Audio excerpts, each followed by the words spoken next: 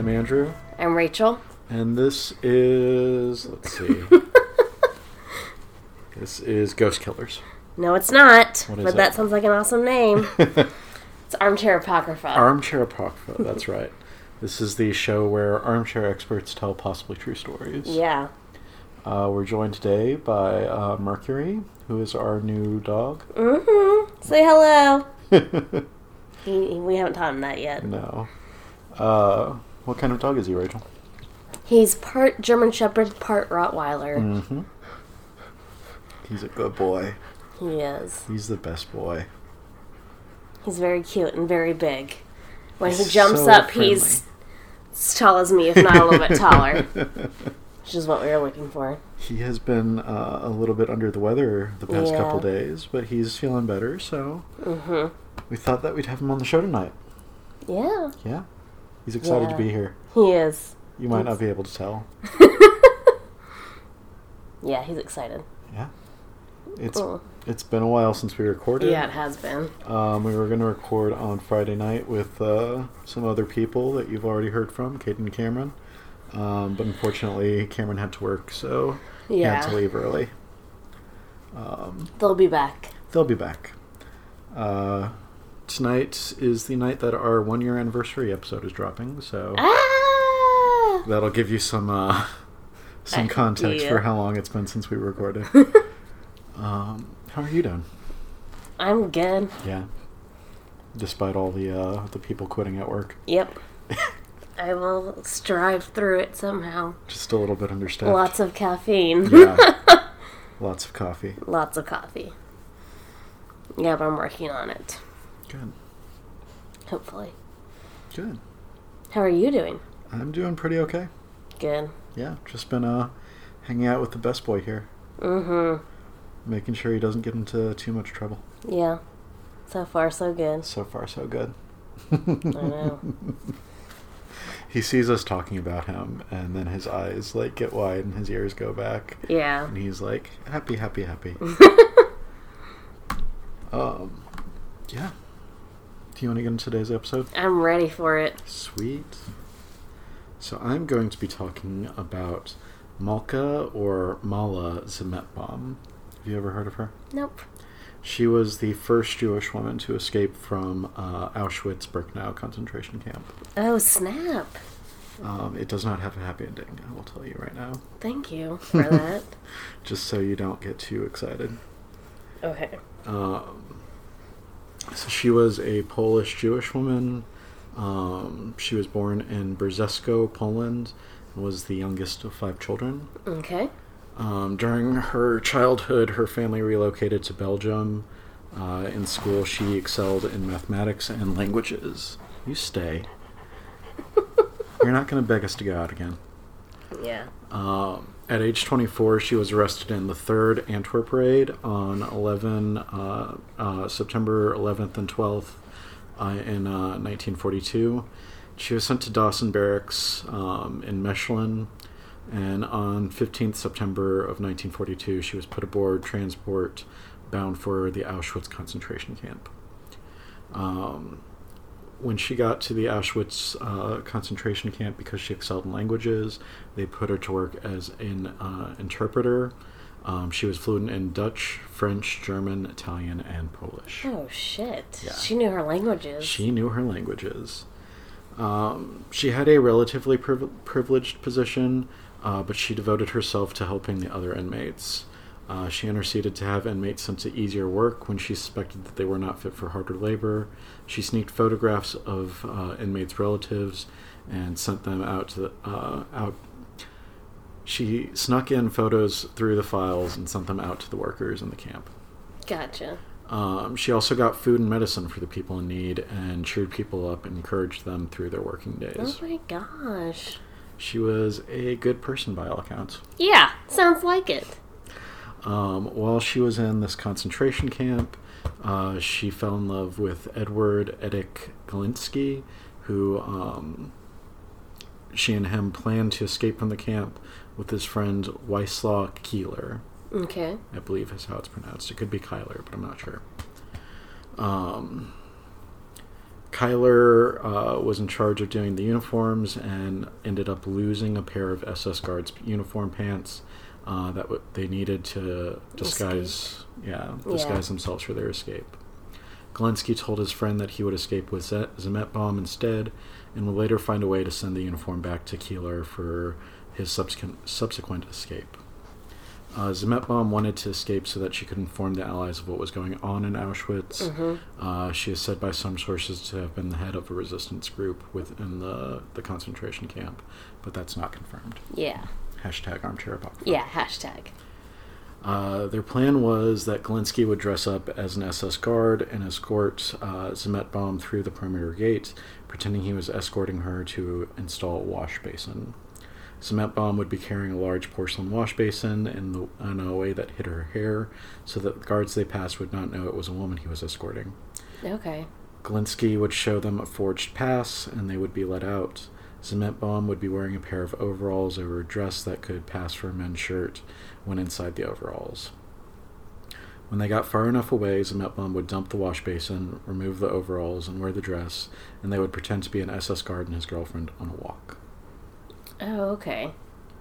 In June of 1944, the couple put the plan into action and succeeded in escaping to a nearby town. They did it? They got out of the camp. They got to a nearby town. Unfortunately, after their escape, Galinsky went into a nearby store to try to buy some bread with gold that... Zimetbaum went into a nearby store to buy some bread with some gold that she and Galinsky had stolen from the camp, and a passing German patrol became suspicious and arrested her. No, damn it. Galinsky watched from a distance as Zimetbaum was arrested. Knowing she would be killed for the escape, he turned himself into the German patrol, since they had promised not to separate. Stop it. They were taken back to Auschwitz and sent to Block 11, which was a punishment barracks known as the Bunker, where they were placed in separate cells.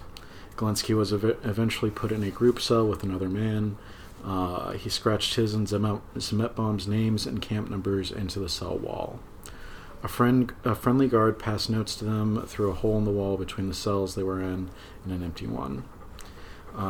Sometimes they would whistle to each other down the hall, and when outside for exercise, Galinsky would stand near the window he thought was Zimetbaum's cell window and sing Italian arias. Oh my god. Stop. But keep going. Galinsky and Zimetbaum were taken out to be executed at the same time in the men's and women's camps, respectively. Galinsky jumped into the noose before the verdict was read, but the guards put him back on the platform. Galinsky then shouted something to the effect of, "Long live Poland," and he was hung. One of the guards tipped the stool while he was saying that. One person told all the other prisoners to take their hats off as a respect to Galinsky, and they all did, to the fury of one guard in particular. Yeah. Zimetbaum in the women's camp took a razor blade out of her hair and slit the veins on the inside of her elbows. Accounts vary as to what happens next. #ArmchairApocrypha. Some reports say that she announced that they would soon be liberated and not to give up hope. Others say that she slapped a guard and proclaimed that she was dying a hero and he would die as a dog. I like that one. Still others state that she shouted to the assembled prisoners to revolt and that it was worth risking their lives, and if they died trying, it was better than the situation they were in now in the camp. Yeah. Everybody agrees that she did indeed slap a guard's face with her bloody hands, and he grabbed her arm and broke it. Ugh. The camp staff jumped on her, knocked her to the ground, and taped her mouth shut so that she couldn't continue speaking. An SS officer named Maria Mendel said that an order from Berlin had come to burn Zimetbaum alive in the crematorium. They put her in a wheelbarrow and had selected several prisoners from the front of the group of onlookers to take her to a nearby camp infirmary. The nurses bandaged her arms as slowly as possible, trying to make her die as quickly as possible. Zimetbaum said weakly to the assembled prisoners, "The day of reckoning is near." On the way to the crematorium, Zimetbaum told the woman pulling the handcart that she was on that she knew she could have survived, but she chose not to because she wanted to follow what she believed in. Accounts of her death differ. Again, some say that she bled to death on the cart, while others report that a guard took pity on her and shot or poisoned her in the crematorium so that she wasn't burned. Still others said that she had poison on her and took it before she could be burned alive. Okay. So we have 3 accounts of the Of how the execution, and then 3 accounts of the aftermath. Yeah. The prisoners forced to cremate the corpses had been informed that Zimetbaum was arriving, and they made special preparations. They prayed and cried as they burned her remains. The prisoners who had pulled the handcart then went back to the barracks and told the other prisoners what they had witnessed. Information regarding Zimetbaum was made available to the public in the official testimony of Mrs. Raya Kagan, delivered on June 8, 1961, during Session 70 in the trial of Adolf Eichmann in Jerusalem. After World War II, little is known of the surviving members of the Zimetbaum-Hartmann family. Her siblings survived the Nazi Holocaust. It is also known that Gitla migrated to and died in Guayaquil, Ecuador, and that her direct descendants are all aware of Zimetbaum's legacy. So her siblings made it, and Gitla made it out to Ecuador. Where's the movie or Netflix special about this? I know. We need at least like a miniseries, right? Oh, yeah. All this stuff happening. Yeah. That's really good. Thank you. Mine is actually 2 women, because one's short, the other one's longer, and they also talk about female ladies from World War II. Okay. So we've got a little bit of a theme here. We're on the same wavelength, clearly. So the first lady I want to talk about is her name's Eileen Nearne. Nearne. Is that Nearne. Nearne. She was born in 1921 in London, to an English father and a Spanish mother. She was the youngest of 4 children. Mm-hmm. Her older sisters, kind of gives you a little bit about her background, Jacqueline, and one of her 2 brothers, Francis, would also become a Special Operations Executive Operative, SOE. When she was 2, the family moved to France, where she became fluent in French. Okay. So we've got polyglots. Yeah. After the German invasion in 1940, she made her way to London via Barcelona, Lisbon, and Glasgow, while the rest of the family remained in France. Mm-hmm. On her arrival in England, she was offered service in the WAAF working on barge balloons, but I couldn't really have time to go into that. Barge balloons. But turned this down and was recruited by the SOE. Keep in mind she's 19 at the time when this is all happening. Right. Initially, she worked as a home-based signals operator. We'll get more into this on the next person, too. Receiving secret messages from agents in the field, usually written with invisible ink on the back of typewritten letters. Okay. Her sister, Jacqueline, was sent to France to work as a courier. The sisters were supposed to keep their role secret from one another, but obviously that was not the case. They knew what each other were doing. So Eileen was flown to a field in France in the early hours of March 3rd, 1944, with one of the guys she was working with, John Savvy, to work as a wireless operator as part of this secret mission called Operation Mitchell. Her cover story that she was Mademoiselle Dutort. Using the codename Rose, she was given the mission of helping Savvy set up a network in Paris called Wizard. Its aim, unlike networks that were dedicated to sabotage, was to organize sources of finance for the resistance. Okay. To actually get resources to people fighting over there. Yeah. Her role specifically was to maintain a wireless link to London, and in the course of the next 5 months, she transmitted 105 messages. The guy she was working with returned to London with important information about German V-1 rockets, leaving Eileen on her own in France. Mm-hmm. Although she did not know it at the time, the same aircraft which took Savvy home also was carrying her sister Jacqueline, apparently. Nice. Who had just completed 15 months in the field. That would definitely be in my Netflix special. Yeah. In July 1944, her transmitter was detected and she was arrested.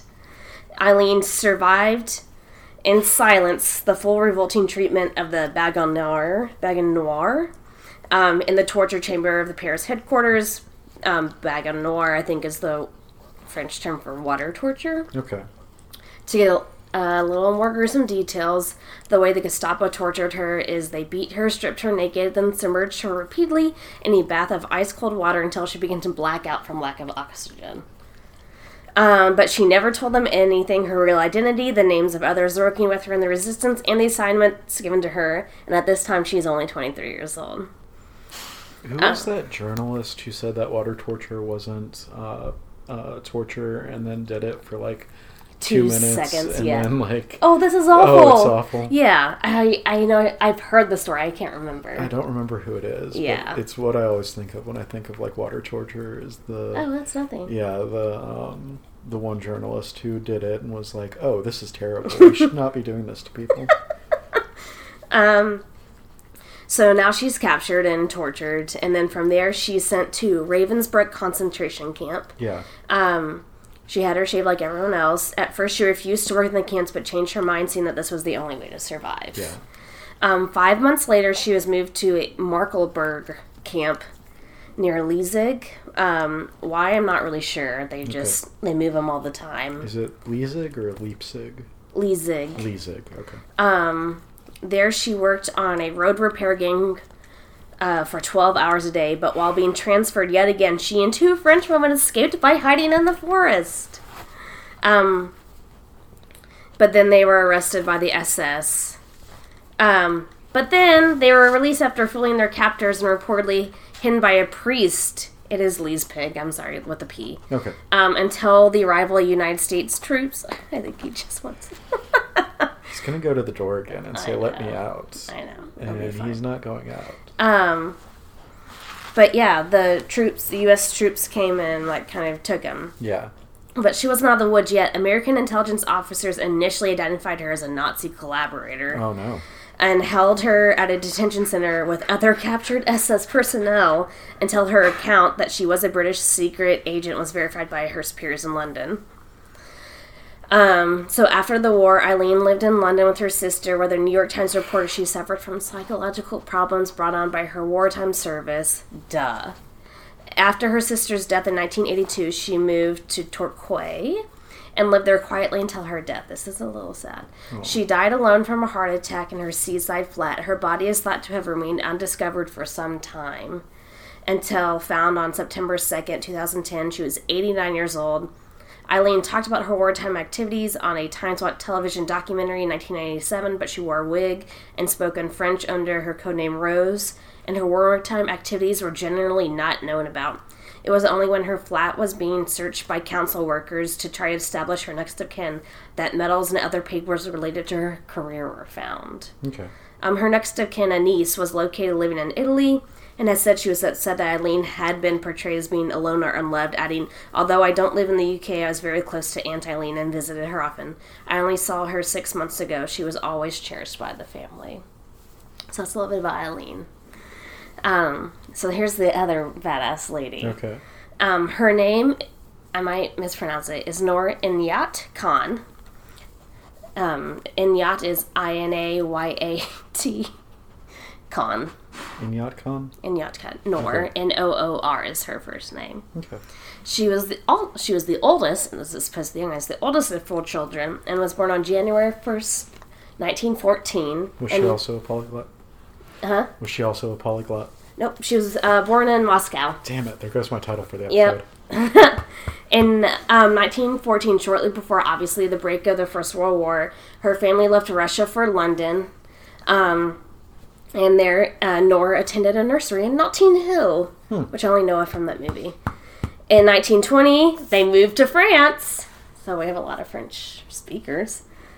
So yeah, she speaks multiple languages. She's a polyglot. Yeah. Oh, I'm sorry. I thought you were saying something about Poland. No. Yes, she is. Yeah. Polyglots versus Nazis. Oh, I love that. In 1920, they moved to France, and they settled nearby Paris. Okay. In a house that was a gift from a benefactor of the Sufi movement. After the death of her father in 1927, Noor took on the responsibility for her grief-stricken mother and her younger siblings. because she would be 13 about this time. Okay. As a young girl, she was described as quiet, shy, sensitive, and dreamy. Well, aren't all girls around that time? She studied child psychology at the Sorbonne and music at the Paris Conservatory, composing for harp and piano. Okay. Yeah. She began her career writing poetry and children's stories and became a regular contributor to children's magazines and French radio. In 1939, her book, 20 Jataka Tales, inspired the Jataka Tales of Buddhist tradition, was published in London. Nice. Although Noor was deeply influenced by the pacifist teachings of her father, she and her brother decided to help defeat Nazi tyranny. I wish some Indians would win, this is her quote, I wish some Indians would win high military distinction in this war. If one or two could do something in the Allied service which was very brave and which everybody admired, it would help to make a bridge between the English people and the Indians. So in November 1940, she joined the Women's Auxiliary Air Force, the WAAF, and as an aircraft woman second class, was sent to be trained as a wireless operator. Nice. Upon assignment to a bomber training school in June 1914, she applied for a commission in an effort to relieve herself of the boring work there. Boring. That's what I would describe it as. Yeah. Later, Noor was recruited to join F. France section of the SOE, Special Operations Executive, and in early February 1943, she was posted to the Air Ministry. Yeah. Cool. She would be the first woman. She would be the first woman to be sent over in that capacity. All the woman agents before her had been sent only as couriers. Having previous wireless telegraphy training, and she had an edge on those who were just beginning their radio training because she was both fast and accurate. They say she was physically quite small in stature. She received poor athletic reports from her instructors. Can run very well, but otherwise clumsy, unsuitable for jumping. Pretty scared of weapons, but tries hard to get over it, is what another person says. Scared of weapons. Yeah. The military is a great career path. Yeah. So Noor's mission would be an especially dangerous one. So successful had female couriers been that the decision was made to use them as wireless operators as well, which was even more dangerous work. Probably the most dangerous work of all. The job of the operator was to maintain a link between the circuit and the field in London, sending and receiving messages about planned sabotage operations or about where arms were needed for resistance fires. Without such communication, it was almost impossible for any resistance strategy to be coordinated, but the operators were highly vulnerable to detection, which was improving as the war progressed, obviously. Right. Hiding themselves as best they could with aerials strung up in attics or disguised as washing lines. Excuse you. They tapped out Morse on the key of transmitter and would often wait hours for a reply while alone waiting for a signal in reply saying that the messages were received. If they stayed on the air transmitting for more than 20 minutes, their signals were likely to be picked up by the enemy, and detection vans would trace the source of these suspect signals, which is how they got caught. When the operator moved location, the bulky transmitter had to be carried, sometimes concealed in a suitcase or in a bundle of firewood. If stopped and searched, the operator would have no cover story to explain the transmitter. Right. Here's the fucking kicker. In 1943, an operator's life expectancy was 6 weeks. Damn. That's how dangerous it was. Damn. 6 weeks. Yeah. So, Noor was promoted to assistant section officer, and she was flown by Lysander, it says with the June moon, which I thought, to a field near Angers, from where she would make her way to Paris to link up with the leader named Emile, or his code name was Cinema, because of his uncanny resemblance to the film star Gary Cooper. Gary Cooper? Yeah. Okay. Once on the ground, Noor would make contact with him and take on her new persona as a children's nurse, Jean-Marie Renier, using fake papers in that name. I think it's Renoir. Renoir, yeah. R-E-N-I-E-R, yeah. Using fake papers in that name. To her SOE colleagues, however, she would be known simply as Madeline. So you have all these fake names. Yeah. About 2 months later, so longer than 6 weeks, Noor was betrayed by someone in the SOE. They aren't quite sure it's between two guys. It could have been Gary Cooper lookalike or another guy. So on or around October 13th, 1943, she was arrested and interrogated at the SD headquarters in Paris. During that time, she attempted escape twice. Hans Kiefer, the former head of the SD in Paris, testified after the war that she did not give the Gestapo a single piece of information but lied consistently. Good. And then about a month later, on November 25th, she escaped from the SD headquarters again along with other fellow SOE agents who were captured at the time. 2 other ones. Mm-hmm. But they were recaptured in the actual vicinity because this is how it worked. There was an air raid alert as they escaped across the roof. Regulations required a count of prisoners at such times, and their escape was discovered before they could get away.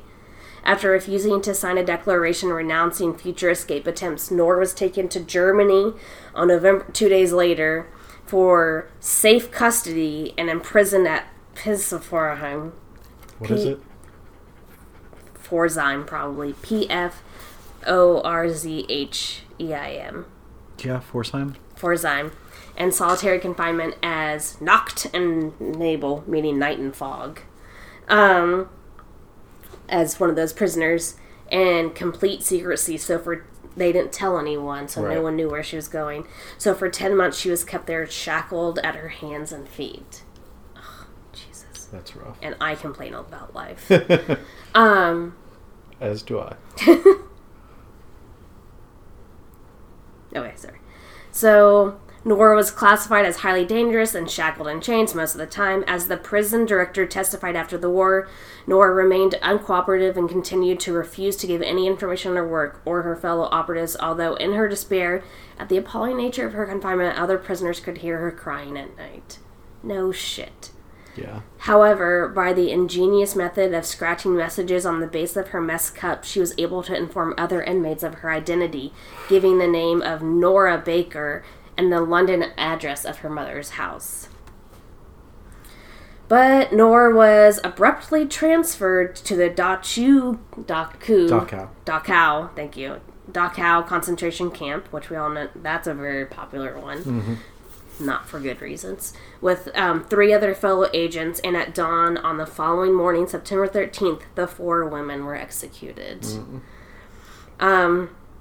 So, when obviously the war ended, they captured all these awful Nazis, and one of them gave a story about how they were all just shot in the neck from behind, but they say that this is an unreliable count, as when one of the investigators asked the guy the following question, he said, "But tell me what really happened," to which the person responded, "So you want me to tell you how it really happened?" Meaning it's probably way worse. Mm-hmm. In 1958, an anonymous Dutch prisoner asserted that Noor was cruelly beaten by an SS officer named Wilhelm Rupert before being shot from behind. Her last words were reported as "Liberté." She was survived by her mother and her 3 siblings. And they kind of just ended on that on all the articles I saw. I mean, actually, no. They did talk about, there's a plaque of her in London. Yeah. And, like, some statues and things about that. But that's it. So, I read through that really fast. I meant to elaborate more. But these 2 women were, like, in the Secret Service. Yeah. Special operatives. And they...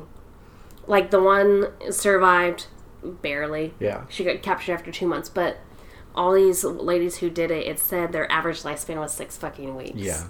Because they get caught, because like it said, the longer the war went on, everyone's technology got better. Yeah. They knew what to look for, because if you capture people, like, I'm not going to blame someone who's being tortured anyway if they accidentally give it away or not, just for fresh breath of air, so now they know exactly what to look for, and it's crazy.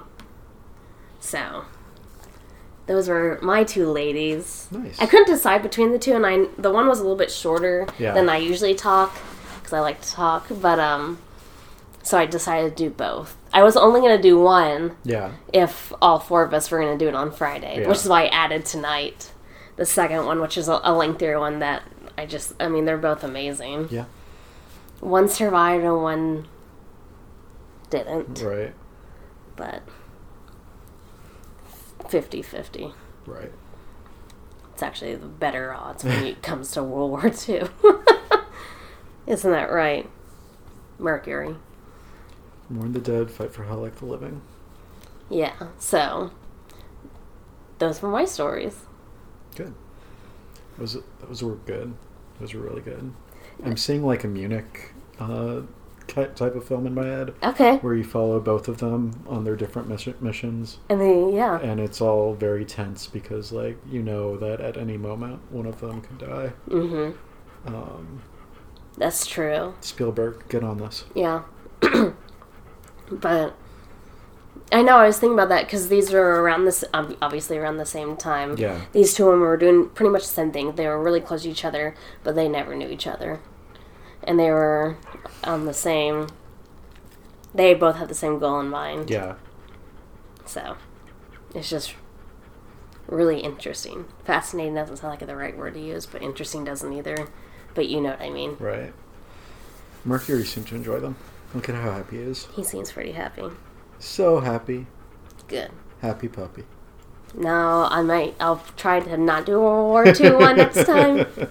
But we'll see. We'll see where it takes me. Sounds when good. you said yours was about this person from World War II. I was like, oh shit, yes!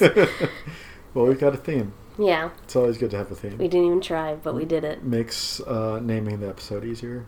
Yeah, you're welcome. Yeah. Any updates? Anything else? As usual, buy my books. You can find them on the website. That's absintheactivismarts.wordpress.com. Go check out Katie's artwork. Oh yeah, it's fabulous. Music by Chet Osman and Joshua Paul Brooks. Sorry I haven't got back to you, Josh, for listening to this. I will do that sometime this week. Music by Josh Brooks and Chet Osman. I've got a Halloween story coming up on Wednesday, so that'll be out by the time this episode goes up. That's exciting. Do you have a title for it yet? The Man Made of Cosmos. Oh, I like that. Yeah. Sounds like a Twilight Zone episode. It kind of is a Twilight Zone episode. Only, it's like 30 pages, so good. It's like the length of a Twilight Zone episode.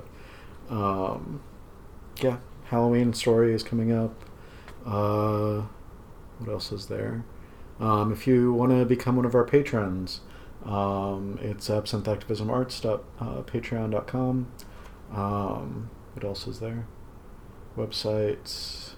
Check us out on Facebook. Yes. It's absintheactivismarts.com. Facebook. It's Absinthe Activism Arts.